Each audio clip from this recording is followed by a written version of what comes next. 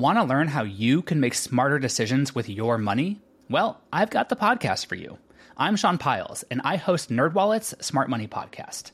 Our show features our team of nerds, personal finance experts in credit cards, banking, investing, and more. And they'll help you make the most of your money while cutting through the clutter and misinformation in today's world of personal finance. You'll get clarity on strategies to help you build your wealth, invest wisely, shop for financial products, and plan for major life events. Listen to NerdWallet's Smart Money Podcast wherever you get your podcasts.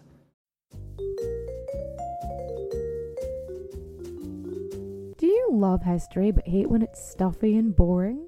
Well, look no further and join me, Katie Charlwood, your friendly neighbourhood social scientist and reader of books, as I delve into unsolved historical mysteries, murders by gaslight, and of course, women who have been misrepresented through all time. On Who Did What Now, the history podcast that's not your history class. Listen wherever you get your podcasts. What follows may not be suitable for all audiences. Listener discretion is advised. The world is full of stories. Stories of mysteries, of curiosities, of oddities. Join Kat and Jethro Gilligan-Toth for the strange, the bizarre, the unexpected, as they lift the lid and cautiously peer inside the box of oddities. So this episode drops on the 7th of November, which is the day after your birthday. Happy belated birthday to you. Oh, thank you. It's weird because it's actually in the future, so... It is in the future because we are recording this before we left for our trip. So it's actually a couple of weeks ago that we recorded this. But I'm sure we're having a great time. I'm curious about what kind of time we'll be having. Let's check in with future Kat and Jethro to see how things are going. Future Kat and Jethro? Thanks, Kat and Jethro from the past. We're having a great time. Kat's standing on the balcony right now of our cabin on the cruise ship in her underwear looking for whales. I saw flying fish. Flying fish. What else did we see? We saw birds. And we're pretty close to the middle of the Atlantic, so that was confusing. Apparently, we're not too far from some very small islands. But I saw a peacock.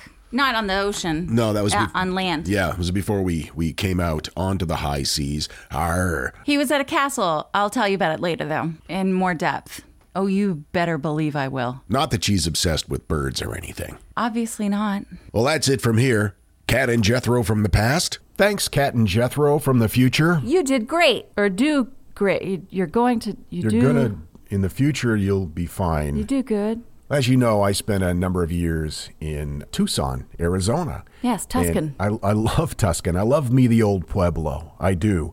I was fortunate enough to work at the best radio station in town for a number of years. That station was KRQ. They were fortunate to have you working there. Let's get it straight. And I became a University of Arizona Wildcat fan. That's right. You were wild about the cats. And in many ways, I still, even though I never went to the University of Arizona, I still think of it as my alma mater. Just because it was an exciting time in my life. And you were young. I was. It was a burgeoning career, and you were very enmeshed with them. That is true. And so this story means something special to me.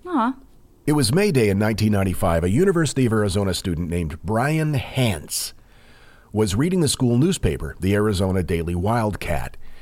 He noticed a strange article printed in it, and it caught his attention, but he didn't understand what it was about, so he quickly put it out of his mind. But then in 1996, he saw a similar strange advertisement in the newspaper, and because it had struck him as odd the year before, he remembered that. And then again, a year later in 1997, 3 years in a row, all the publications similar but very, very strange and cryptic. Okay. Struck Brian as odd that these weird cryptic coded messages were showing up 3 years in a row on May Day in the same newspaper, so he started researching. He went to the newspaper's archives and he checked the publications of every newspaper on May 1st going back to 1981. I have a question. Do you know what May Day is? Like, why is it a thing? It means different things to different people. It's a rites of spring celebration in many cultures. It is the International Workers' Day. So it can mean a lot of different things to different people. Okay, I guess my question was, what's with the maypole? Like, what is that just a spring thing? That's a pagan ritual. Is it just a celebration of like the springtime? As I understand it, the rites of spring. Okay. So he goes and he looks at all of the publications from May 1st going back to 1981. Every single paper had a strange publication from the same organization. They all included the word Mayday and a series of codes and cryptic messages. Whoa. This continues to this day, every May Day. For over 40 years, it's become known as the May Day mystery. I'm intrigued. Well, it has to do with code breaking and puzzles, so I'm not surprised. Brian became intrigued by these mysterious messages. He created a website called MaydayMystery.org, and it posts all of his research and links to various other articles in hopes that someone someday will be able to decipher these messages, but so far nobody has. I went to his website while researching this, and he has correspondence as recent as August of this year. Oh, wow. See, this is great, though, because so far nobody has, but we're going to give it to the freaks, and they're like the smartest, so they're going to figure it out. There's an interesting freaks tie here, too, that we'll get to. It's important to note, though, that the Arizona Wildcat archives only go back as far as 1981, but the publication itself dates back to the late 1800s.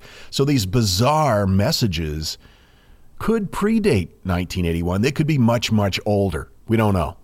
Each publication is different, but they're consistent in the sense that they all contain cryptographic multilingual content. Oh. This is one of the reasons why the May Day mystery is often referred to as Arizona's Da Vinci Code. Ah, yes, the Southwest's Rosalinea. Some speculate that this is all just a big hoax or a practical joke that somebody is playing, but given the fact that it's been going on for over 4 decades, and by the way, it's not cheap to place an ad the size of these ads. Some of them are full page, cost anywhere between $1,000 to $1,700 a pop. So you're talking about $50,000, $60,000 over a period of years that were spent on these ads. Some speculate it's the work of a secret society. Ooh, like a Illuminati kind of deal? Like an Illuminati kind of deal. Opus Dei. I guess that's not really a secret society. It's an esoteric religious sect connected with the Catholic Church.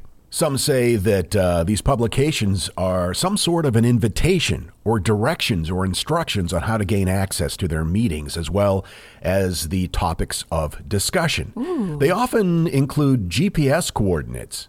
And they're real GPS coordinates. Oh. Yeah. I looked up one of them, and it's like, in the message, it's referred to as the Hotel California. Okay. And it is a building in California. And it looks like a big mansion. And from the sky, the building is the shape of a crucifix. Interesting. Yeah. That's what I thought. It's a very Da Vinci Code. There's a map online that pinpoints all of the locations, all the GPS coordinates that are given, and the locations are all over the globe. I was just going to ask, are they centrally located? But no, they're everywhere. Everywhere. As the messages have progressed over the years, they become more complex, featuring difficult mathematical equations, biblical references, geometrical patterns, and text in over 14 different languages. But there are some things that are in all of the publications. One of those things are the letters SR/CL. SR/CL. And there's also a crudely drawn smiling face character. He's in every single mysterious announcement since the very first one that they can trace back in 1981. And so many people think that this crudely drawn smiley guy, which is what they call him, the smiley guy, is somehow maybe a key to deciphering the codes. Ooh. Most people think it seems as though there's some sort of secret society behind these messages. And they consistently mention 4 historical figures. Those figures are John Calvin, Martin Luther, Oliver Cromwell, and Gustavus Adolphus. And their significance is unknown. Okay, I know who most of those people are. Who's the last one? Adolphus is known as the father of modern warfare, or the first modern general. All right, not a great legacy. In the very first known publication, the letters SRCL are followed by the word Richmond, and then 5 Chinese characters, and then the words Mayday 1981. Now, the Chinese characters have been translated to the phrase, Long live Chairman Mao. Now, Chairman Mao, of course, led the Communist Party of China from 1943 until he died in 1976. He was a communist revolutionary and is considered to be the founding father of the People's Republic of China. But does Richmond refer to Richmond, Virginia? We don't know. So who's buying these? Who are these people? In a message from February 8th, 1989. Now, I have to point out the messages are not just on May Day. They have started releasing like almost quarterly reports as well. They referred to themselves in the February 8th, 1989 ad as the orphanage. Okay, but are they increasing in frequency? They have over the years, yes, for whatever reason. Okay, I just think we need to be aware if they start increasing more and more, because that would feel like it was ramping up towards something. Oh, it's ramping up towards something. Is it? For sure. Oh, God. What is it? They refer to the organization in this particular bulletin, if you will, or quarterly report as the orphanage. And they refer to themselves individually as the freaks. What? Yeah. So, I mean, the orphanage makes sense because it's people who don't have a place otherwise. And the individuals refer to themselves as the freaks. Huh. Interesting. Some have speculated that the orphanage is a reference to the Orphans of the Crusade, or the Children's Crusade. Wikipedia called it a failed popular crusade by European Christians to establish a second Latin kingdom of Jerusalem in the Holy Land in the year 1212. Now, here's the story behind the Orphans of the Crusade. The story goes that a boy began preaching in France, some say Germany, after claiming to have been visited by Jesus.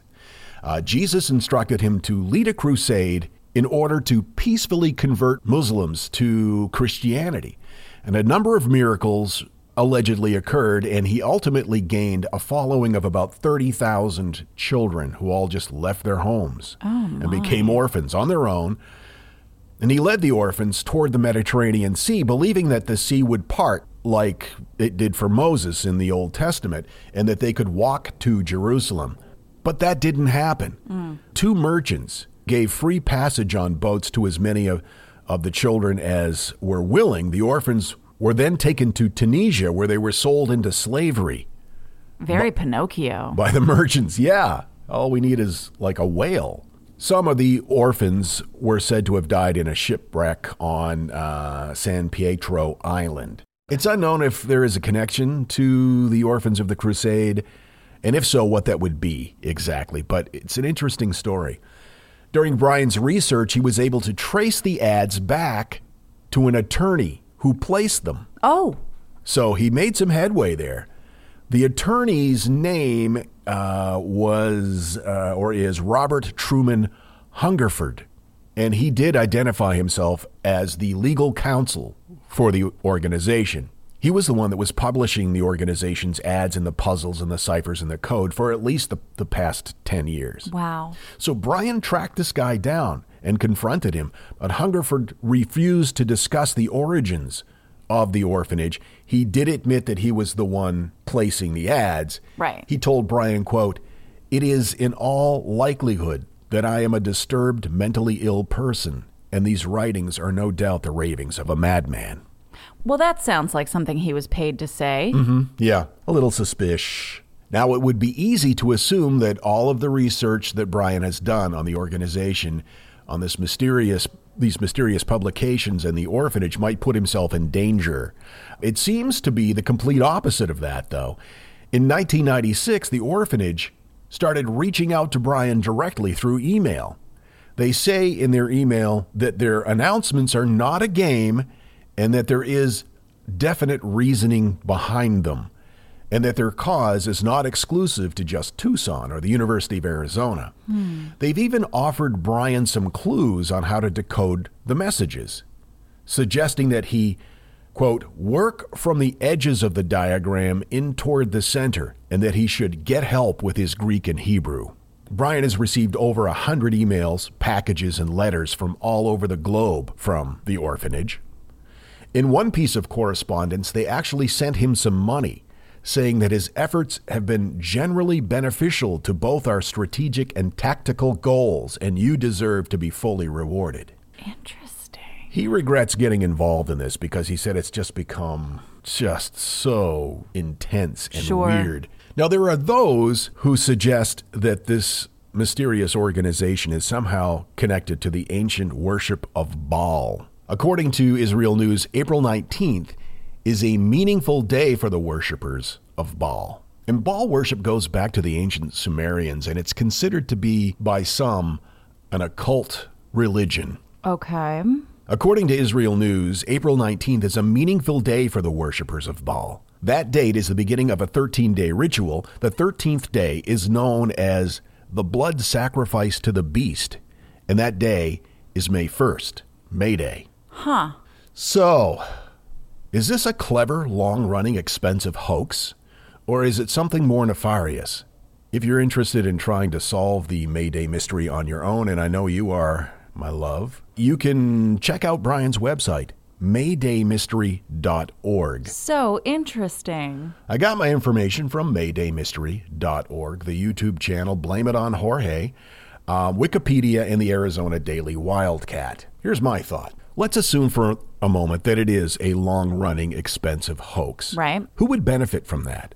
My thought it would be the Arizona Daily Wildcat newspaper. They could have been printing it year after year, the tradition secretly passed down from one managing editor to another. Right, and that's the thing is, you know, newspapers have traditions and such. And it wouldn't cost them anything, yet it would generate great publicity and increase readership. Oh. Or they're worshipers of Baal. I'm not sure. Sure, one or the other. I've got to tell you, the longer we've had our Aura frame, the more I love it.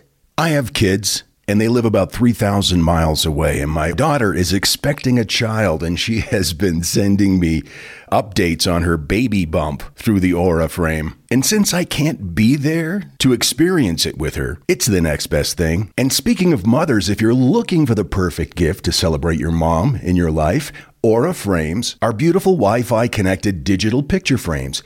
It allows you to share and display unlimited photos. It's super easy to upload and super easy to share photos with the Aura app. And here's the thing, if you're giving Aura as a gift, you can even personalize the frame with preloaded photos and memories. We love Aura frames, and living so far away from family, thanks to Aura, it's the next best thing. It's like almost being there. And right now, Aura has a great deal for Mother's Day. Box of Oddities freaks can save on the perfect gift by visiting auraframes.com to get $30 off, plus free shipping on their best-selling frame. That's AURAFrames.com. Use code ODDITIES at checkout to save. That's AURAFrames.com and use code ODDITIES at checkout, and you will save. Thanks, Aura Frames, for bringing my family a little bit closer. This message is sponsored by Greenlight. You know, as your kids get older, there are some things about parenting that gets easier. I remember once hearing my sister tell my little niece, "If you put your pants on, I'll give you some Fresca." And when kids can start to reason that they get something if they do something right, it's a lot easier to manage them. Having that conversation about money with your kids, that's not the easiest thing in the world. Fact is, kids won't really know how to manage their money until they're actually in charge of it, and that's where Greenlight can help. Greenlight is a debit card and money app made just for families. Parents can send money to their kids and keep an eye on the kids' spending and savings, while kids and teens build money confidence and lifelong financial literacy skills. Your kids will learn how to save, invest, and spend wisely thanks to the games that teach kids skills in a fun, accessible way. When I was a kid, I had expected chores, and then I had bonus chores. And bonus chores were where I earned money. And so if you're thinking like, hey, my kid should be doing stuff around the house, yeah, no, you're not wrong. But maybe there's extra ways that they can learn how to be a successful financial money person. What was one of the bonus chores that you had to do? Rub my mom's feet. And what did that pay? I don't know, like a quarter or something. Millions of parents and kids are learning about money on Greenlight. It's the easy, convenient way for parents to raise financially smart kids and families to navigate their life together. Sign up for Greenlight today and get your first month free when you go to greenlight.com/oddities. That's greenlight.com/oddities to try Greenlight for free. Greenlight.com/oddities. And now, that thing in the middle. The Smell and Taste Treatment Research Foundation, yes, it's a thing, recently conducted a study to determine the scent that women found most arousing. Their findings? A combination of good and plenty candy mixed with cucumber. Hey, you're going to love this one. Steve emailed us, curator at theboxofoddities.com. My dearest Kat and Jethro, as an avid listener, I never in my wildest dreams expected my little English town to feature on an international podcast. Aww. So excited were my wife and I that we both managed to stay awake for the entire episode.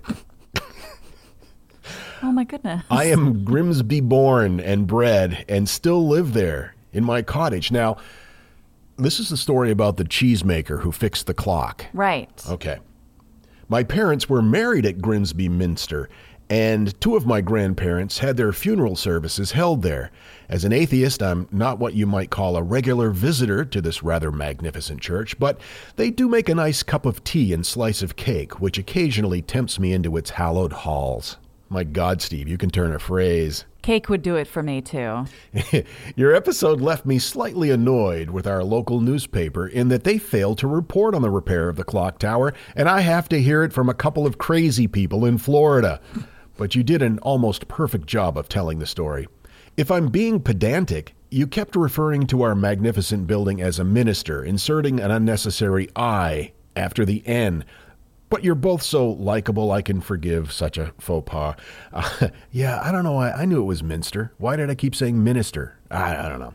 Anyway, inspired by your episode, I took a short walk from my home to the Minster this morning and have attached a couple of pictures for your delight. You may be able to make out the clock tower and in particular the time, which shows 10:30 a.m. I could only but smile that the time was actually 11:45 a.m. and an hour later I passed by and it was still 10:30 a.m. I made a concerted effort to track down the cheese-making clock repair guy to ask for the $6 refund, but alas, he seems to have emigrated with his ill-gotten gains. Maybe he's retired to Florida?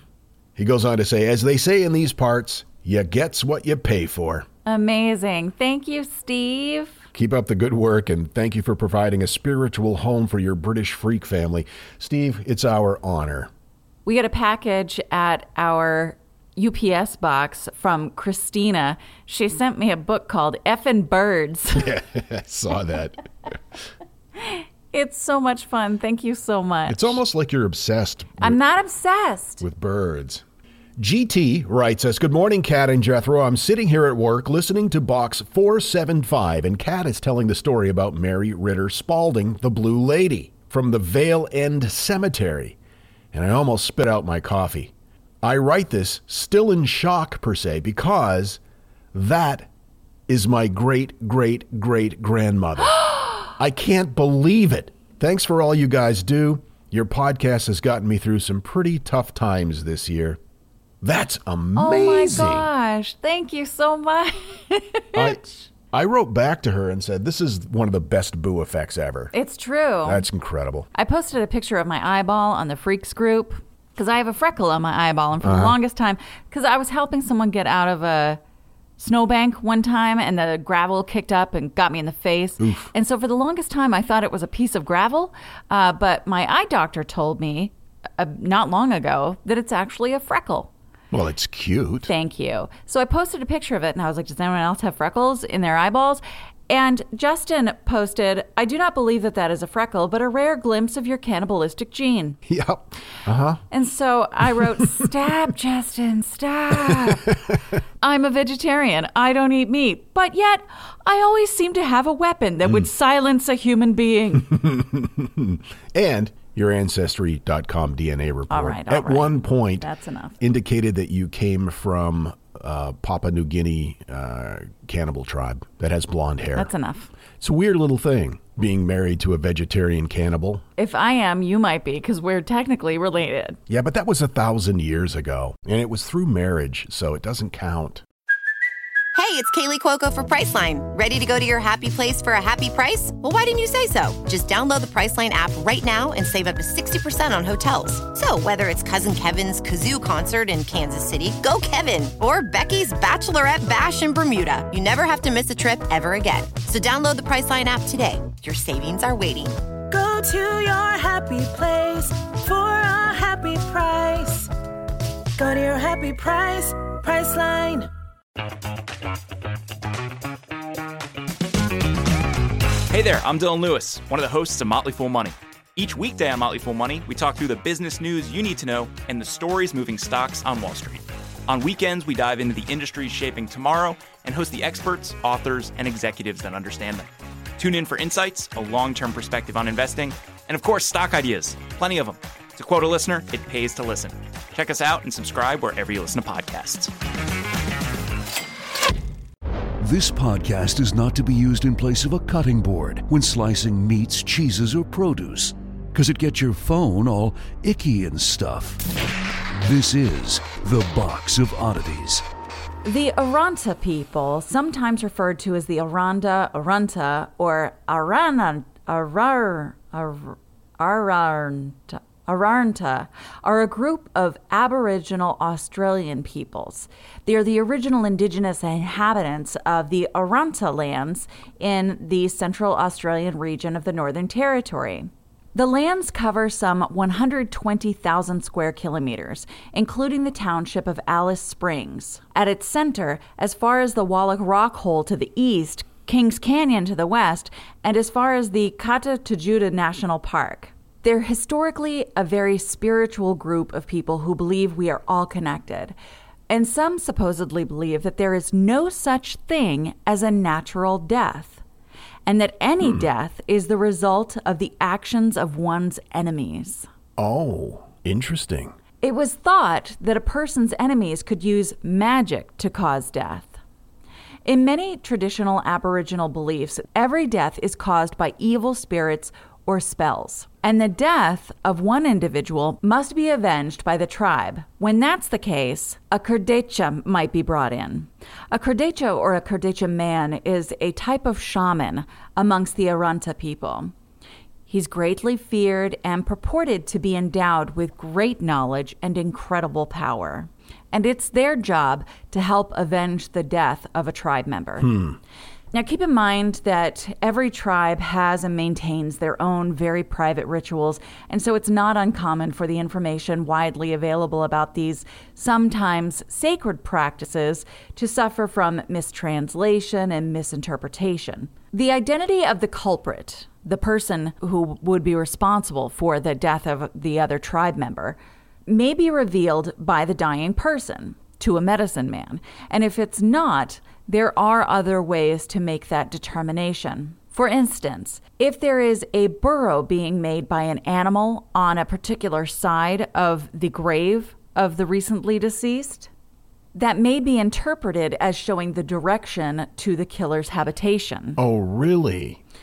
If that doesn't happen, a council may be held consisting of the elders in the group to which the deceased belonged. And if it is decided that their death has to be avenged by the kurdecha, the person who is to perform this role would be chosen during that meeting. When it's determined that a particular person is responsible, then they go kill that person? Yeah, we're getting there. Okay.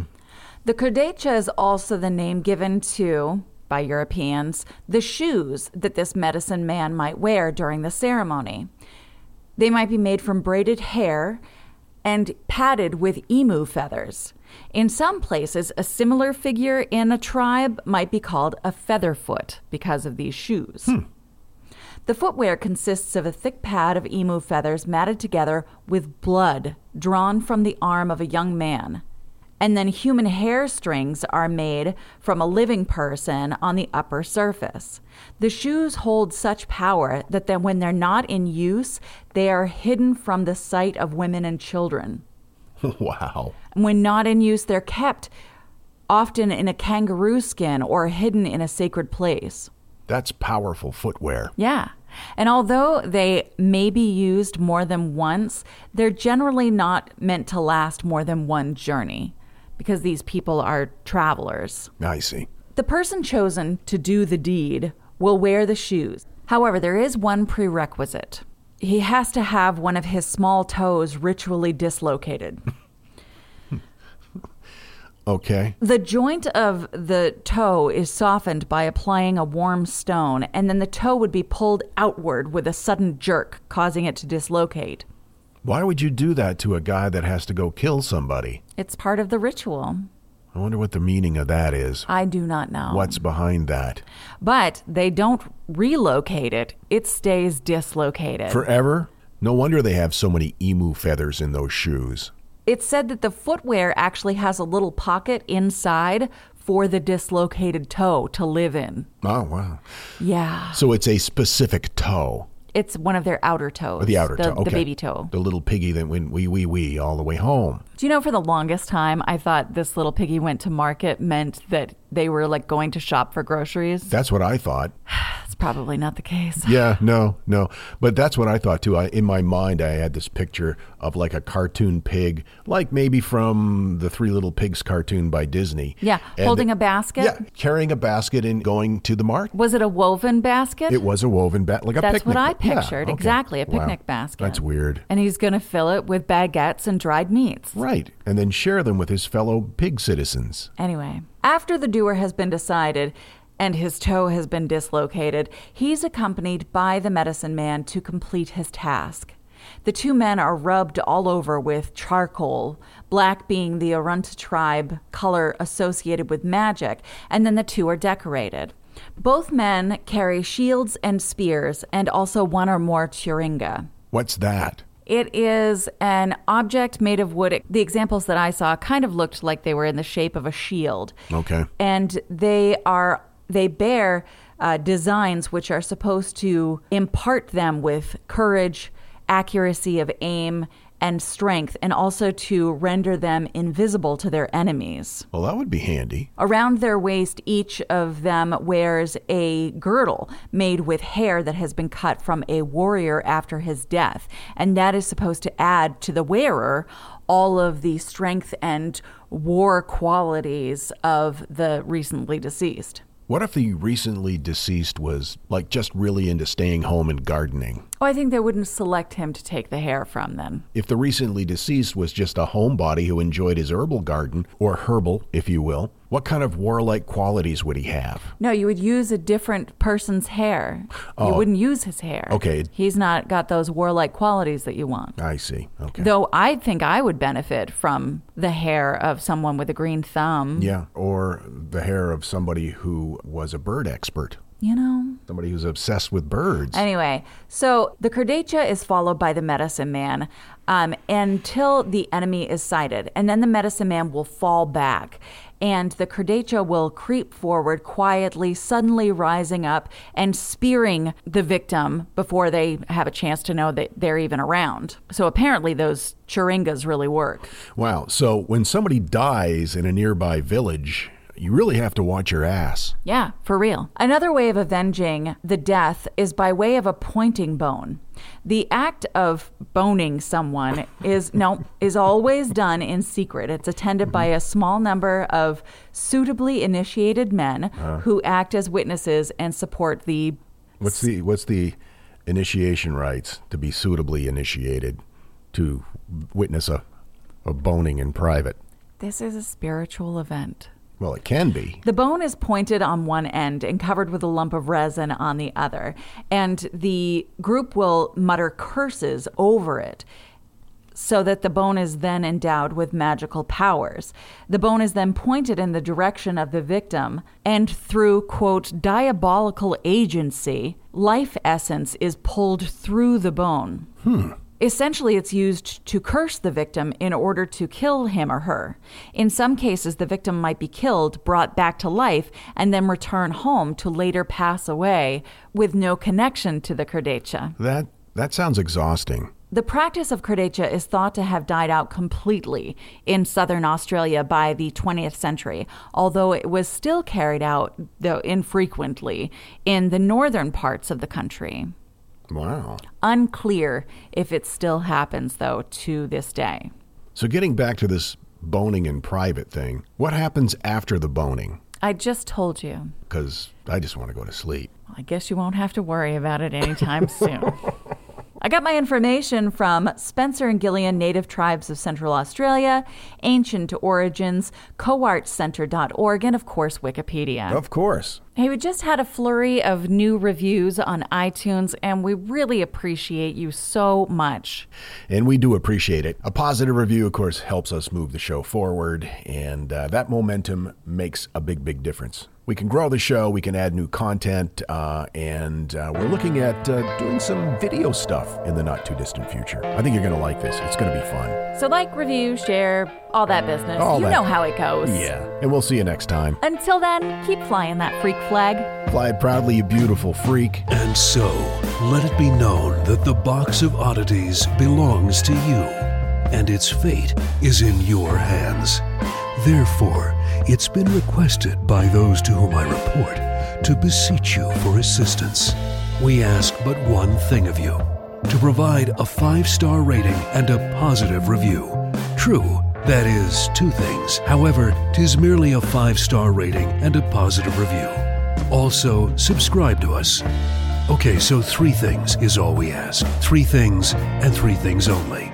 Henceforth, the Box of Oddities commits to the telling of stories. Stories of the strange, the bizarre, the unexpected. We wish to offer our deeply felt gratitude and appreciation for your patronage. TheBoxOfOddities.com. Copyright 2022. All rights reserved. Have you ever wondered how inbred the Habsburgs really were? What women in the past used for birth control? Or what Queen Victoria's 9 children got up to? On the History Tea Time podcast, I profile remarkable queens and LGBTQ+ royals, explore royal family trees, and delve into women's medical history and other fascinating topics. Join me every Tuesday for History Tea Time, wherever fine podcasts are enjoyed. Hi, I'm Neil. And I'm Ken. And we are from the Triviality Podcast, a pub trivia-style game show where a lack of seriousness meets a little bit of knowledge. Join us each week for an hour-long game of general knowledge trivia featuring special guests from around the world, plus tons of extra themed episodes. If you want to improve your trivia game, or you just want to scream at us in your car when we get easy questions wrong, then we're the show for you. Find Triviality on all your favorite podcast apps. But you know that because you're already listening to a podcast.